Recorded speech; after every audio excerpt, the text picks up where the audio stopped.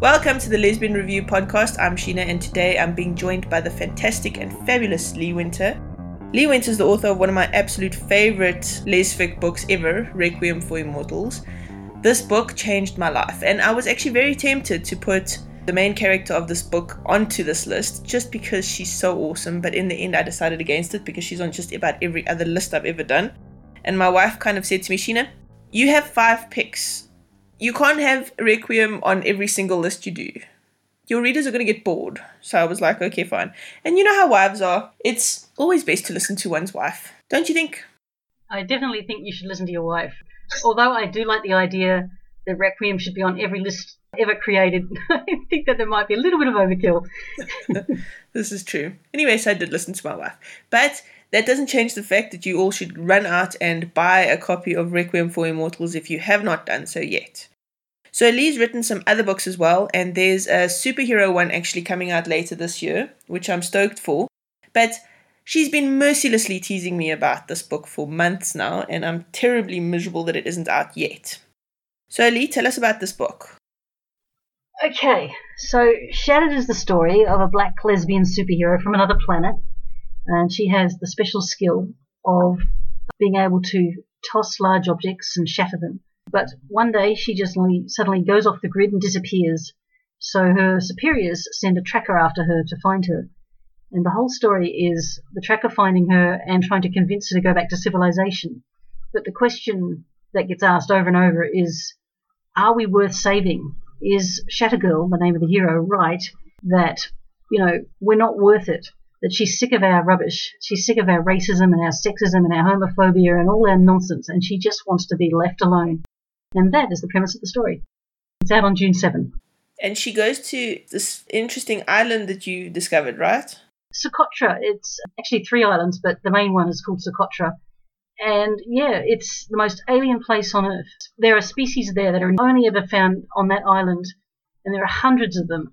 And botanists and anthropologists and all sorts turn up from all over the world to have a peek at a poke. And they've got trees there that look like weird rubber explosions of doilies and strange things. They cling to the side of the cliff like you wouldn't believe. And it is brilliant and exotic. And of course our superhero thinks, right, that's it. I'm going to the most alien place on Earth since I am an alien. And it's fascinating. And the tracker, is the tracker a superhero or is the tracker just a normal person? She's a normal person. Her name's Lena Martin, and she's just really, really good at convincing people to do what she wants. Like, she can talk people into anything. So that's why she gets tapped on the shoulder to go and talk to this particular superhero. But, it turns out the superhero just really doesn't want to leave. So it's a really interesting dynamic. Lena trying to manipulate her into coming home, and the superhero challenging her every thought and every expectation and every thing that she knows about life, makes her ask, maybe the superhero has a point. Maybe we really don't deserve to be saved. Maybe she's got a point leaving. And that's the point of the story. Okay, so today we're doing the 10 most awesome heroines that we could think of. So we each picked 5.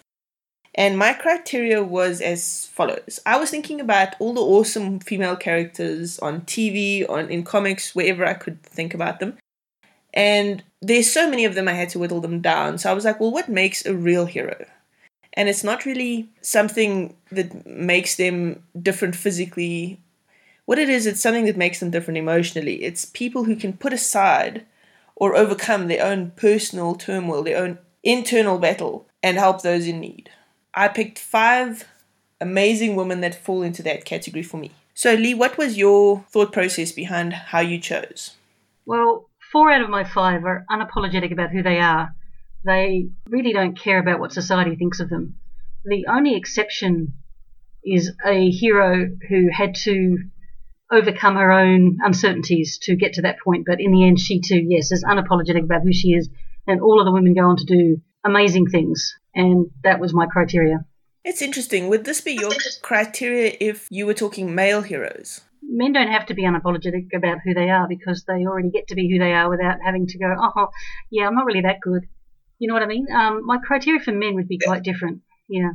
That's interesting because as you were talking, I realized that actually that's exactly what I was thinking as well when I was like, that was a big part of it. They are who they are. There's no very often they have to overcome a patriarchal kind of space. Interesting. That hadn't even occurred to me till now. Hero number one has to be Xena the Warrior Princess. I think all roads lead back to ancient Greece and a certain lesbian icon. She was, for me, the first TV hero I ever saw who didn't apologize for being stronger, more brilliant than men. She stood up for herself. She fought. She ran whole armies. She was absolutely brilliant, and she never turned around and said, "Oh, I'm not that good." I think I was very scarred by watching Wonder Woman and seeing the number of times she gave the credit away to the man. And I know that was the 70s, the TV show I'm talking about, not the movies. I know that was the 70s, and I know it was the thing that she had to, somehow know her place. She could be great, but not too great. She had to be good, but not better. Whereas here along came Xena, and she was better, and she said so, and she did so, and it was brilliant, and I loved it. And of course she did it all with, wearing leather and had a sword and her cute sassy sidekick. And she also, very good point, she started the modern phenomenon of lesbian fan fiction. The men started theirs with, I think it was Star Trek with Spock and Kirk, and the women, it all began with Xena. So for that reason alone, she's number one. I love Xena. I really love Xena. I have rewatched my box sets of Xena multiple times. Xena made a huge impact in my life. And I absolutely agree that she needs to be on this list. And the only reason I didn't include her myself was I knew you were going to include her. So, good first choice. What did you go for? My first choice was Jessica Jones. So Jessica Jones is a Marvel Comics character that was brought to life in the TV series on Netflix relatively recently. This is what it's about. Haunted by a tragedy, Jessica settles in Hell's Kitchen, New York, and opens her own detective agency. Then she discovers the source of her trauma has resurfaced, and she's pretty sure that she's not strong enough to stop it, even though she has super strength. So why I put her on this list is because she is a superhero, right? So she does have the super strength, but she's also entirely awesome.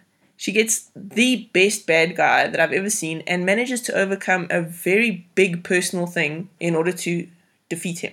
She has to have a lot of internal strength because her physical strength actually doesn't help her that much with defeating this dude. So yes, I love Jessica Jones. I think it's awesome, and the fact that it's a slightly darker TV series also makes my heart just beat a little bit faster. It is a very terrifying show. I mean, I have got a very low threshold for anything sort of horror-related or fear-related.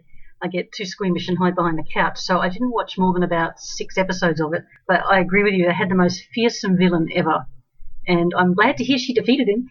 She does, but it takes a lot. So who's your second choice? Well, Buffy the Vampire Slayer. Now, she's the one who is a bit apologetic at first about being a hero. She didn't want it. She wanted desperately to fit in. She was a teenage girl. I mean, all teenage kids, most of them anyway, really want to just fit in and be like everyone else and don't be remarkable, don't stick your head above the parapet. And here she's told she's the chosen one. What I love about the show is the character growth. And she goes from fighting it to acknowledging it, to embracing it, to standing tall and being the glue that holds the family together, holds the Scooby Gang together. She saves the world multiple times. She gives her life in one episode for them all, and she is the most fantastic hero I've ever seen. And the whole thing is sort of like a bit of an analogy about also accepting adulting, having to grow up and be the one that people turn to. And I also love the fact that she accepted her friends, who are a very motley and diverse crew, including a demon, a vampire, and of course 2 lesbian witches. So she gives an absolute tick for enormous character growth. I thought she was fantastic. I agree with you. It's a difficult show, though, to choose which heroine I like the most between her and Willow, because they both have such spectacular moments of heroism. I definitely think, well, look, Buffy was the title character, so she deserves the kudos, but I think Willow gets a lot less press than she should. Willow was amazing, and when she went in that spiral and she turned dark, that was fantastic TV, but to me, all roads lead back to Buffy, and that's why I chose Buffy, I think, in the end. Absolutely, and Buffy did it again and again and again, but Willow solved the problem ultimately in the end. Yes, this is true. Not that I'm a fangirl or anything. You hide it so well. Okay, my second pick is Alice from the Resident Evil movies. The first Resident Evil movie was released in 2002, so it's quite a while ago, and it still stands up, hey? I watched it the other day and I was just blown away. I still love it. Alice wakes up having taken a fall in the shower. She doesn't remember who she is or what she's doing there. Enter a military team who proceed to an underground laboratory to find out why the supercomputer has shut down everything. They manage to reboot the system, but before they do, the computer warns them not to, telling them they're in terrible danger. As it turns out, the computer was right. Alice, in the first movie, she sort of grows as a heroine. As the movies generally evolve, she gets to be more and more of a hero. Her evolution through the films is actually quite an amazing thing to watch. She's quite kick-ass in all the films, and she's the strong, silent type. So she hardly has a lot of dialogue. She has interaction with characters, but she's not really a people person. She's very much an outcast, and often of her own making. But she does go on to save people time and time again, even if it is reluctantly. So Alice, for me, is just such a fantastic example of how women can be totally kick-ass, and it doesn't have to revolve around us having a man, having a love interest even. It's really just about her just saving whoever she's with, So I really like her as a hero. I haven't actually seen any of Alice at all in anything. Is it got the horror genre thing happening? Yes, zombies. Yeah, no. Loads of gore and zombies, and I love every second of it. Yeah. I'll be back under the couch for that one. All right, so my pick, number 3, is Sarah Connor from both Terminator and the Sarah Connor Chronicles, which was a TV series spin-off that happened almost 10 years after the movie. Sarah Connor, for those who don't know, was the mother of John Connor, who's the star of Terminator. And she had a visitor from the future, a man from the future, who told her how the world was going to go down. And as a result, when she had his son, in this weird time paradox that actually makes no sense, but anyway, she had his son, and she trains him to be the most kick-ass resistance fighter in the world. But to do that, she had to get to be very hard, very tough, very ruthless, and she's the most ruthless human being, male or female, I think I've ever seen, and she puts everything into this mission to turn him into the ultimate leader of the resistance. And I don't know, if you haven't seen her stripping down a gun in Terminator 2, you haven't lived. She's got biceps that go on all year, and she's just so hard, and she even makes her son cry because he busts her out of a mental hospital. She doesn't even say thank you. She just tells him that he's stupid for doing it and risking everything. Anyway, my point is, I had never seen a woman like this who just completely shattered the gender barriers and notions of what a woman was. They didn't even try to make her even remotely feminine the way they did with, say, Ripley in Alien, where they threw a young girl at her to save and be protective of. She was just completely hard and ruthless and cold. And the moment I saw it, I thought, oh my goodness, that means a woman could do anything. It had never actually occurred to me until then that a woman could do anything. And that was the character that shattered my understanding of the male-female, spectrum. And I realized after that, wow, that is brilliant. TV will never be the same again, and movies would never be the same again, and it wasn't. I like the Lena Headey version TV too, but I think Linda Hamilton could probably use her as a toothpick. So, that's how tough she was. Yeah, I agree with you about that, about all of that, really. And I agree that Linda Hamilton was the ultimate Sarah Connor. Yeah, she was. No doubt about it. And the first movie was in the 80s, wasn't it? Released? It's 1984 was the first Terminator. And interestingly, Ripley in Alien was in 79. And so she was really the first hero who ever was written like a male. But, as I say, they did fling the girl at her and try to make her a little bit more, relatable and motherly and stuff. They didn't even bother with Sarah Connor. They were just like, nah, you got a mission, girlfriend, you stick to it. And I think that's fantastic, because that's the sort of films that young girls watch and go, you know what, I don't have to be this pretty and pink little girl with pigtails. I actually think because she suppresses emotion so much, she could be the toughest, scariest hero of any hero you could name. Because most of us, what our strength is and our weakness is our emotion, but she squashes it. It's toast. And you know what's so interesting about that? If you had to take any male, and just put him in that role, dialogue, word for word, you wouldn't even bat an eye. Yeah. Except for the scene where she sleeps with that guy. I would bat an eye at that. But otherwise, I take your point. Valid point. Yeah. That would be a whole other show. Or maybe not. Maybe it would just be the modern reincarnation of Terminator. There we go. Okay. I love your pick. I think she's fab. Definitely worth being on the heroines list. Yeah. My number 3 pick is Helena from Orphan Black. Have you watched Orphan Black? No, another show I haven't watched. I feel, yes, so at a loss here. Orphan Black is this TV show centering around the main character, Sarah, who discovers that there are all these clones that look exactly like her. And Helena is Sarah's twin sister. Okay, so just wrap your head around that for a minute. So not all the clones are actual siblings in terms of being born by the same mother, but they're clones, they have the same DNA, but Helena is Sarah's twin. Helena and Sarah could not be more opposite if they tried. Sarah is a petty criminal. She does silly things and she loses her daughter at one point because she's got this very cute little girl. And her foster mother ends up looking after her daughter and that sort of thing. But Helena's a downright scary human being. She's a trained assassin and she has no real emotions whatsoever. At least that's what it looks like when you first meet her. Now, the reason she's on my heroines list is because she has everything going against her. She's been taught to kill without remorse. She's been tortured as a kid. She's been brought up in the most horrifying circumstances. And she didn't know her sister. And then when she just finds Sarah and the two of them are reunited, then she is so fiercely loyal to Sarah that she will do anything, including putting herself in like terrible situations, in harm's way, in really, really bad places, just to make sure her sister's okay. So she really goes above and beyond, even despite her terrible past. And that's why she's on my heroines list. Sounds really good. It is. Orphan Black is fab.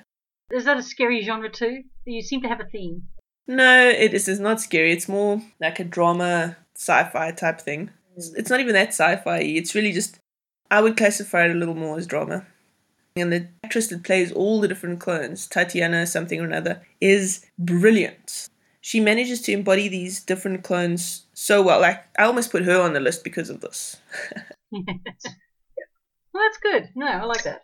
Well, my number 4 is actually, it's not for me because she's not my hero, but she's a hero for so many millions of girls that I thought, well, I cannot possibly overlook this young woman. It's Hermione Granger from Harry Potter. And I've chosen her because I don't think all heroes should have to have muscles. It doesn't always have to be about who's got the most kick-ass moves or the best machinery or whatever. Hermione fights through books and her smarts. And she had to work twice as hard as anyone else because her parents were muggles.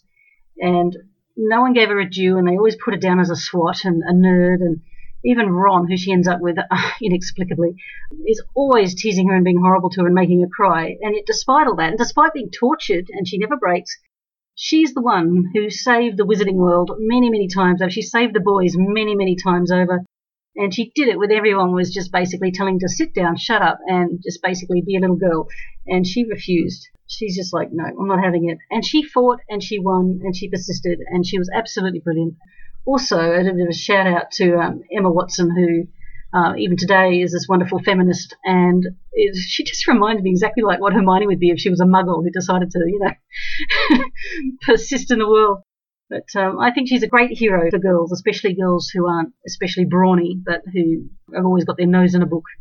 I actually found Hermione to be a much more interesting character to read about than Harry Potter. She's more complex as a character. I found Rowling's treatment of her a little disappointing in the end. The fact that she did end up with Ron, I was just like, come on. She deserves so much better. That was just a divorce in the making, that decision. That was terrible. I mean, I'm glad she walked that back and said years later that if she'd done it today, she would have put her with Harry. But she also said something I found really interesting, and a lot of writers fall for this. They all do this. At the start, when she envisioned her book, she decided that Hermione should be with Ron, and that was that. In the same way with Xena, Rob Tapert, who envisioned it, said that he always envisioned at the start Xena would be the hero, and at the end she'd die and hand over to Gabrielle. And they stick to it regardless, through thick and thin, even though the characters have evolved and developed and changed and got their own life and their own world and their own everything. And rather than just acknowledging that and going, okay, that doesn't quite fit anymore, they just do it anyway. So that's why we get stuck with these really strange endings that don't seem to make much sense for the characters. It's because the author was being stubborn. That's interesting. I didn't know that. See, this is why you should not envision your end when you start. Well, yeah. Well, don't write it out entirely. I can't help envisioning my end a little bit. I sort of know where it's going. But you're right. You've got to have some freedom of movement, or you could end up, marrying off your character to Ron, and there could be no fate worse than death. That's excellent. Yeah. That's definitely the best quote of the podcast so far. Oh dear God, I'll have to lift my game. Okay, my number 4 pick is Mulan, from the Disney film with the same name. Ah. Mulan was a Disney film that was released in 1998. It's the story of a girl named Mulan who takes her ailing father's spot when he's drafted into the military to go to war against the Han army. The problem is that she's living in a very patriarchal society and they won't allow women to join the military, so she pretends to be a male. She doesn't give up, despite being slower, weaker, and not at all prepared for the training. And in the end, she ends up saving all of them. Now, this film, it's actually such a funny thing because most people either love or hate this film. Like, there's very few people who are like, about it. So people either really passionately love it or really passionately hate it. But I loved this film. I thought it was a fantastic film. It's Disney's first film where you take the heroine and really make her a hero. She's not the shrinking violet. She's not the one that needs to be saved. And sure, there's a love interest and a male one at that. And he, in his own right, is a hero and they work together. But really, at the end of the day, they couldn't have done it without her. So I chose this because we need to see women who stand up to the system and they're the heroes in the end. And we need to see it in films aimed at young girls. We need to see more and more of this. And I just love Mulan. I think she's fab. Was there any controversy about it? They often muck up when they do, change into different cultures and stuff. Did they get it relatively right, or what was the deal? I generally avoid reading stuff about that sort of thing because for me it's entertainment, and as much as I think they should try to get a culture right, I'm also like, when I watched The Lion King, I didn't laugh at them for their silly things that they did about Africa. You know what I mean? It's entertainment. The fact that they are representing a strong female character, that's great. So I think people put way too much pressure on Disney to be all these things that it actually isn't. Like, let me compare it to something like Steven Spielberg's film Jurassic Park, right? These people who are like, but the dinosaurs didn't stand like that. But they didn't do that. Oh, come on, man. It's a piece of entertainment. Nobody really thinks that there's an island with dinosaurs out there. Wait a minute, what? I'm just like... There's not?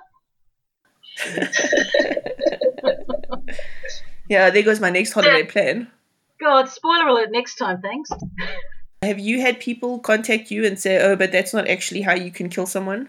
No, but I did research it rather thoroughly, and I did contact a specialist in cone snails at one point to find out if that was if the venom could actually be used to kill someone, and he mysteriously refused to answer my emails. I don't know why. Oh well.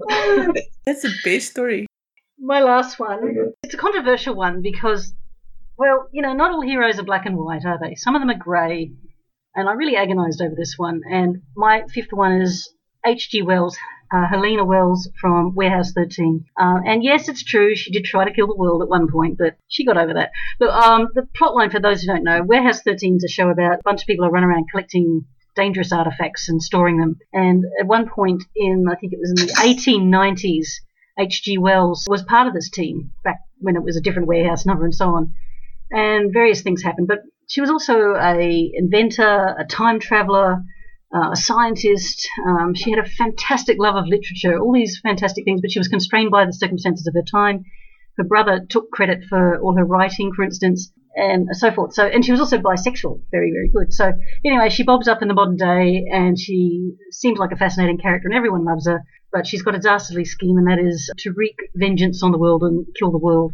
She sort of gets over that when she, well, you could say falls in love with, platonically, romantically, who knows, with Micah, a fellow agent, basically talks her down, very much like Willow got talked down by Xander in Buffy. And she doesn't kill everyone, but she spends the rest of the time on the show on this sort of mission to try and make things right and do the right thing. And so what I like about her as a hero is she doesn't give up. She keeps trying. She's been through a lot of grief in her life, which is why she tried to kill the world. Like, her daughter died in a horrible way, and she never really got over it. So her whole thing is her redemption arc. It's brilliant. It's beautiful. And by the end, when she finally sacrifices her life to save everyone in the warehouse, like, she's like looking with tears in her eyes at Micah while they're living and she's dying, and it's the most terrible, wonderful, beautiful, brilliant arc. And the other thing I love about her is her love of literature and her scientific curiosity shine through, and getting characters who are really digging literature and science in a really passionate and empowering way is so rare. So I love that about her too. I just think she's so three-dimensional and fully formed, and I find it really sad she's not with us anymore. I haven't actually watched Warehouse 13. I knew that. You asked if H.G. was a man, so I kind of guessed. I thought you meant the author. Yeah, no, that's the joke. The joke is all this like they play with it. Like there's an author called H.G. Wells, and her brother's H.G. Wells, an author.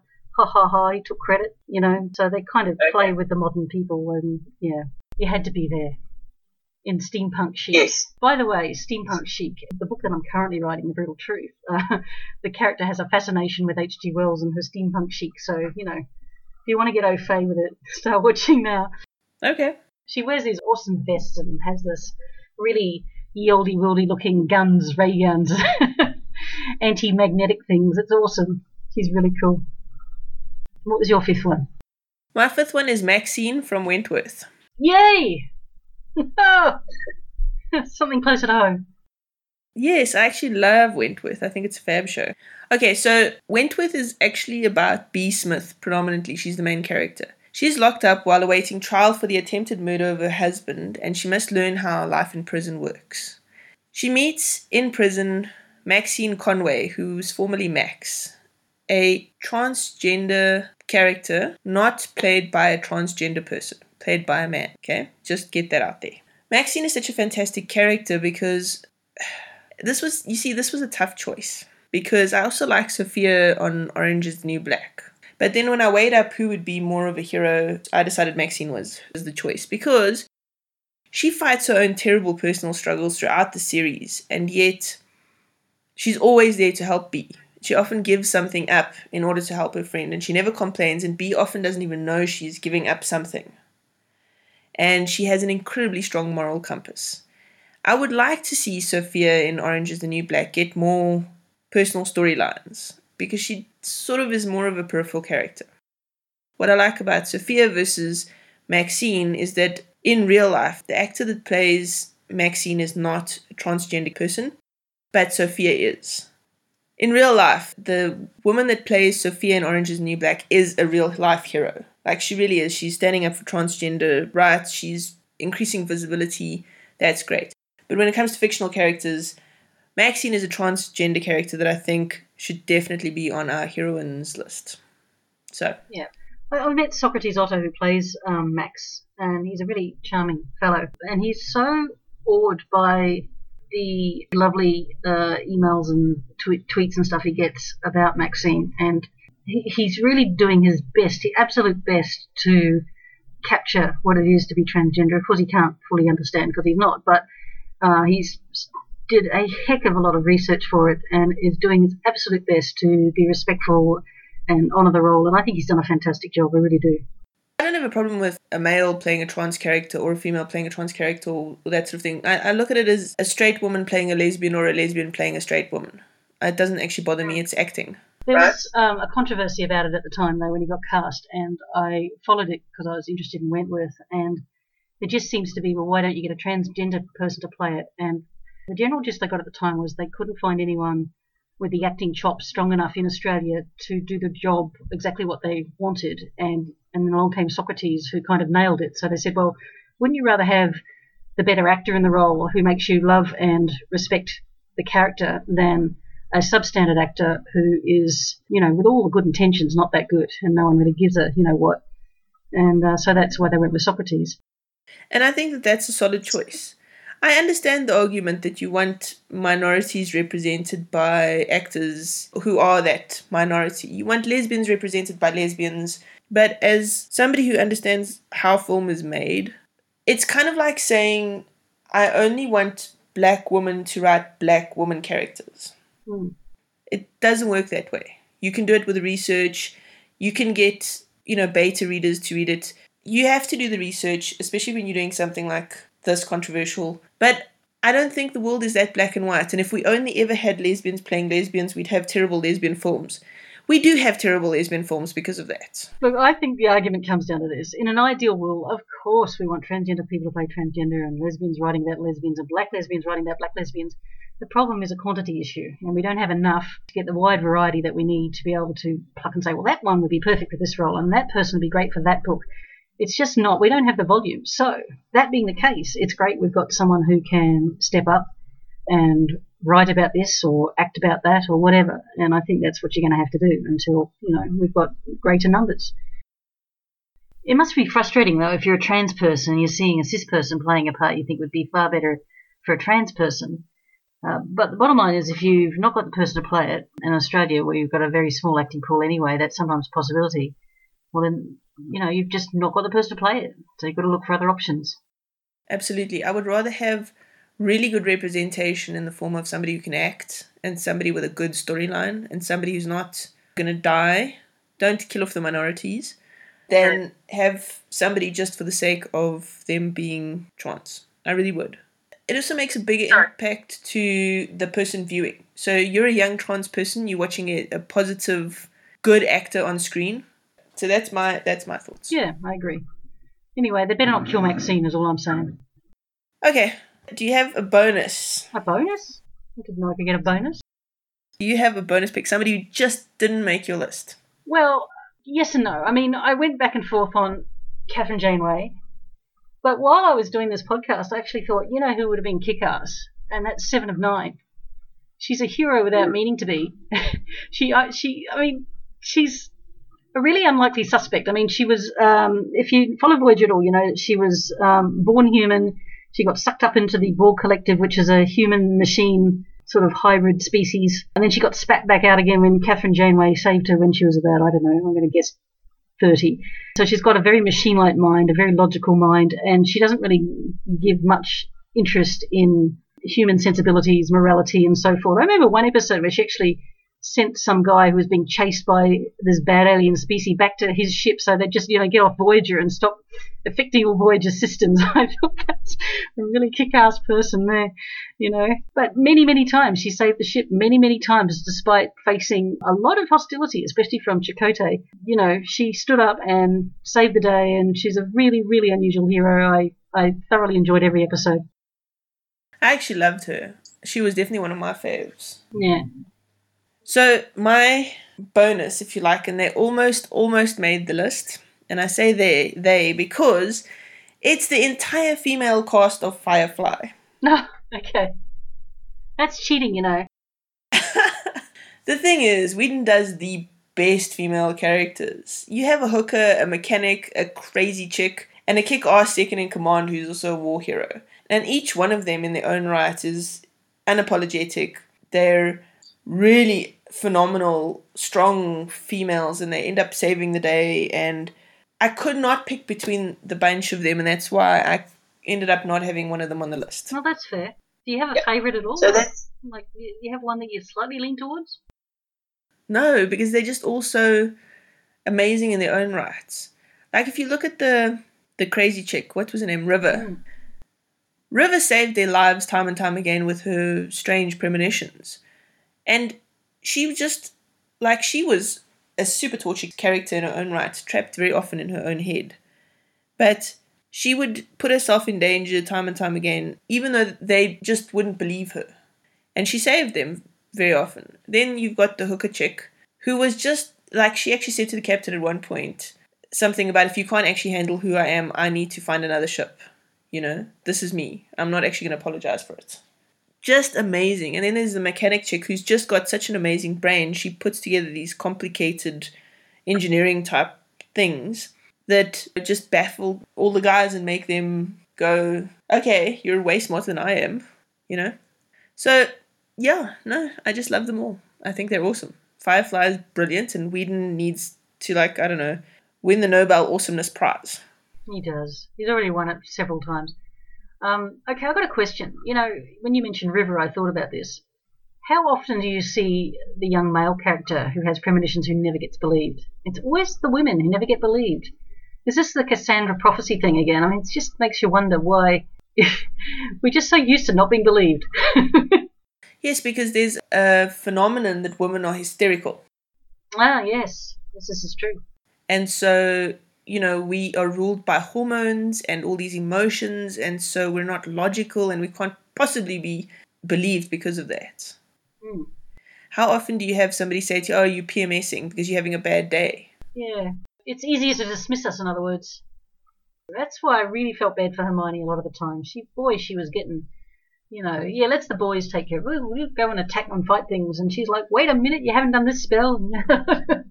Yeah. You've got to listen to the women, guys. You've got to listen to the women. Exactly. And she never, ever, ever got credit. Ever. No. And she only ever showed up, the only time she got credit was as part of the Golden Trio. They never ever singled her out. It's like, oh, come on. Yeah, I think Rowling needs to write a female heroine into a story now. Yeah, it's time. Look, I mean, I know why she did it. I mean, her sons were the same age as Harry and, round about that age. And so she wrote the book for them, and she knew that having a female protagonist wouldn't interest them. But she really gave Hermione short shrift, I think. The thing is, though, and look, I don't have sons, so I'm commenting completely off my own bat here, but when I was a kid, I watched MacGyver, and I wanted to be like MacGyver. And the fact that he was a guy and not a woman didn't kind of faze me. I think if you bring up your children in a way that they can watch men or women heroes and still relate and want to be like them, there's no reason that boys shouldn't want to watch Wonder Woman. Here's an interesting thing, that women, girls, are brought up, like, we are so used to not seeing ourselves in all the many colours of the spectrum, all the many ways and shapes and forms and strengths and so on the spectrum, that we're so used to adapting the male heroes and seeing ourselves through their eyes, and it's second nature for us. We can do it quite easily. I mean, fortunately, they don't have to do it as much these days, but certainly when I was growing up, you just got used to saying, oh, yeah, okay, I could be like Luke Skywalker or whatever, right? You didn't want to be Princess Leia screaming about, save us, Obi-Wan. You wanted to actually be there doing something. So girls grew up doing this, but guys don't grow up doing that. And I remember, I can't remember the name of the movie, there was a cartoon movie that came out not so long ago about all the different emotions in the brain, and all of the players apparently, or all the characters, were female, and one of the mothers complained that her son couldn't relate to any of it, and this was just an absolute outrage, and hey, he couldn't get into the movie, and it was wrong. And I remember thinking, darling, we do that all the time. It's time the boys learn a little bit of, how to shift into brains like that, and from a very young age. Or we just give women more, or girls more well-rounded parts, but I just found it so interesting that we do it without even thinking, and I don't think the boys ever have to even think about it. There's always something, there's a fantasy or hero or something for them in any genre they care to name. It's already there. That's true. But I also think that that's bad for them, because my cousin, when he was little, he used to run around with a vacuum cleaner and call it Nunu after the Teletubbies vacuum cleaner, okay? And then as boys grow up, they told, oh, you can't play with vacuum cleaners, that's a girl's thing. Like, he didn't specifically, because we're very, his mother's very conscious of the whole gender thing, and she actually bought him a pram with a doll in it when he was very little, and he used to run around with his pram and make racing car noises. There you go. I think if you just don't tell your sons that, oh, we have to watch a boys thing, or we have to whatever, I think that that's so damaging for them in their own right. Yeah, they should be allowed the full spectrum of developing, they shouldn't, no one should be penned in, no one. Boys or girls, that's it, no one. Yep, absolutely. All right, Lee, where can people get hold of you and your books? Well, you can find my books at Ylva Publishing. That's with a YLVA, publishing online. And I'm also on Facebook. I'm Lee Winter Oz, OZ. There you go. And on Twitter. Yes, I'm also on Twitter. Lee Winter Oz there as well. Yes, you are. So why are you Lee Winter Oz? Because Lee Winter was taken, and I'm from Australia. I love Australians. Well, that's good. I love Australians. You're very quick to tell everybody you're Australians. Yes, this is true. Although, technically, I was born in New Zealand. Oh, really? So, yeah, but no, I've been here for so long, it's ridiculous. And you have a website? Yeah, leewinterauthor.com. You can check me out there. Okay, cool. And I highly recommend Requiem for Immortals. Tara loves Red Files, and we actually did a book club book on that, and I was kind of grumpy that Tara didn't do Requiem for Immortals, but I was like, okay, fine, you do that. I'll just keep telling people how awesome Requiem is. Tara does a fantastic job with the book club. I'm just being a shitlet. Oh, Oh, Lee, thank you so much for joining us today. you're most welcome. If you enjoyed this podcast, don't forget to rate it and subscribe on iTunes, Podbean, and Stitcher. Come join us on our Facebook group, the Lesbian Talk Show Chat Group. You can also find us on Twitter and Facebook. We have a page as well. I'm Sheena. This is Lee. Hey. Bye-bye. Bye now. It was a book I hated writing. Like, I thought, who's going to want to read this? But by the end of it, I had such a soft spot for them. And what they went through and how they came out the other side, I thought, oh, good job, ladies. Good job. As heroine. I felt like a proud parent. I wanted to hand out the cigars. What am I on Facebook as? Does anyone know? Hang on a second. Yeah, it's Lee Winter something. Give me 1 second. I'm going to look this up. I know. I don't often look myself up, do I? You should totally cyberstalk yourself. It's the latest fad. I'm Lee Winter Oz. OZ. There you go. On Facebook. On Facebook, yeah. And on Twitter. Oh, no, don't bother me on Twitter. That's just for Wentworth fans. No, don't say that. I'm going to get killed for saying that. Yes, I'm also on Twitter. I think I'm Lee Winter Oz there as well. And you have a website. Oh, God. You don't want me to know the name of the website, too. Dear me. I think it's leewinterauthor.com. Let me just look that up for you. As you can tell, she's very good at promoting herself. Damn straight. Got all the angles covered. Oh no, I can't do that joke. You take that the wrong way. No, there's a very Aussie joke. It involves thongs, but you guys take thongs a different way overseas. So for thongs for us is footwear. Yes, Cameron Ide the other day was talking about how she was running around in the rain in her thongs. That led to much hilarity on Facebook. Funny thong story. So the Australian embassy in LA decided to have a party one year to celebrate G'day Australia. You know, they have it once a year. And in the invite, they told everyone to just turn up in your thongs, and no one turned up at all. And they couldn't understand what they'd done wrong. I wonder. That's the best story ever. So thongs are flip-flops, for those that don't know. If you're from New Zealand, they're called jandals. Sandals. No, jandals with a J. Rhymes with sandals, but with a J for Jesus. I'm sure you're going to edit all this out, right?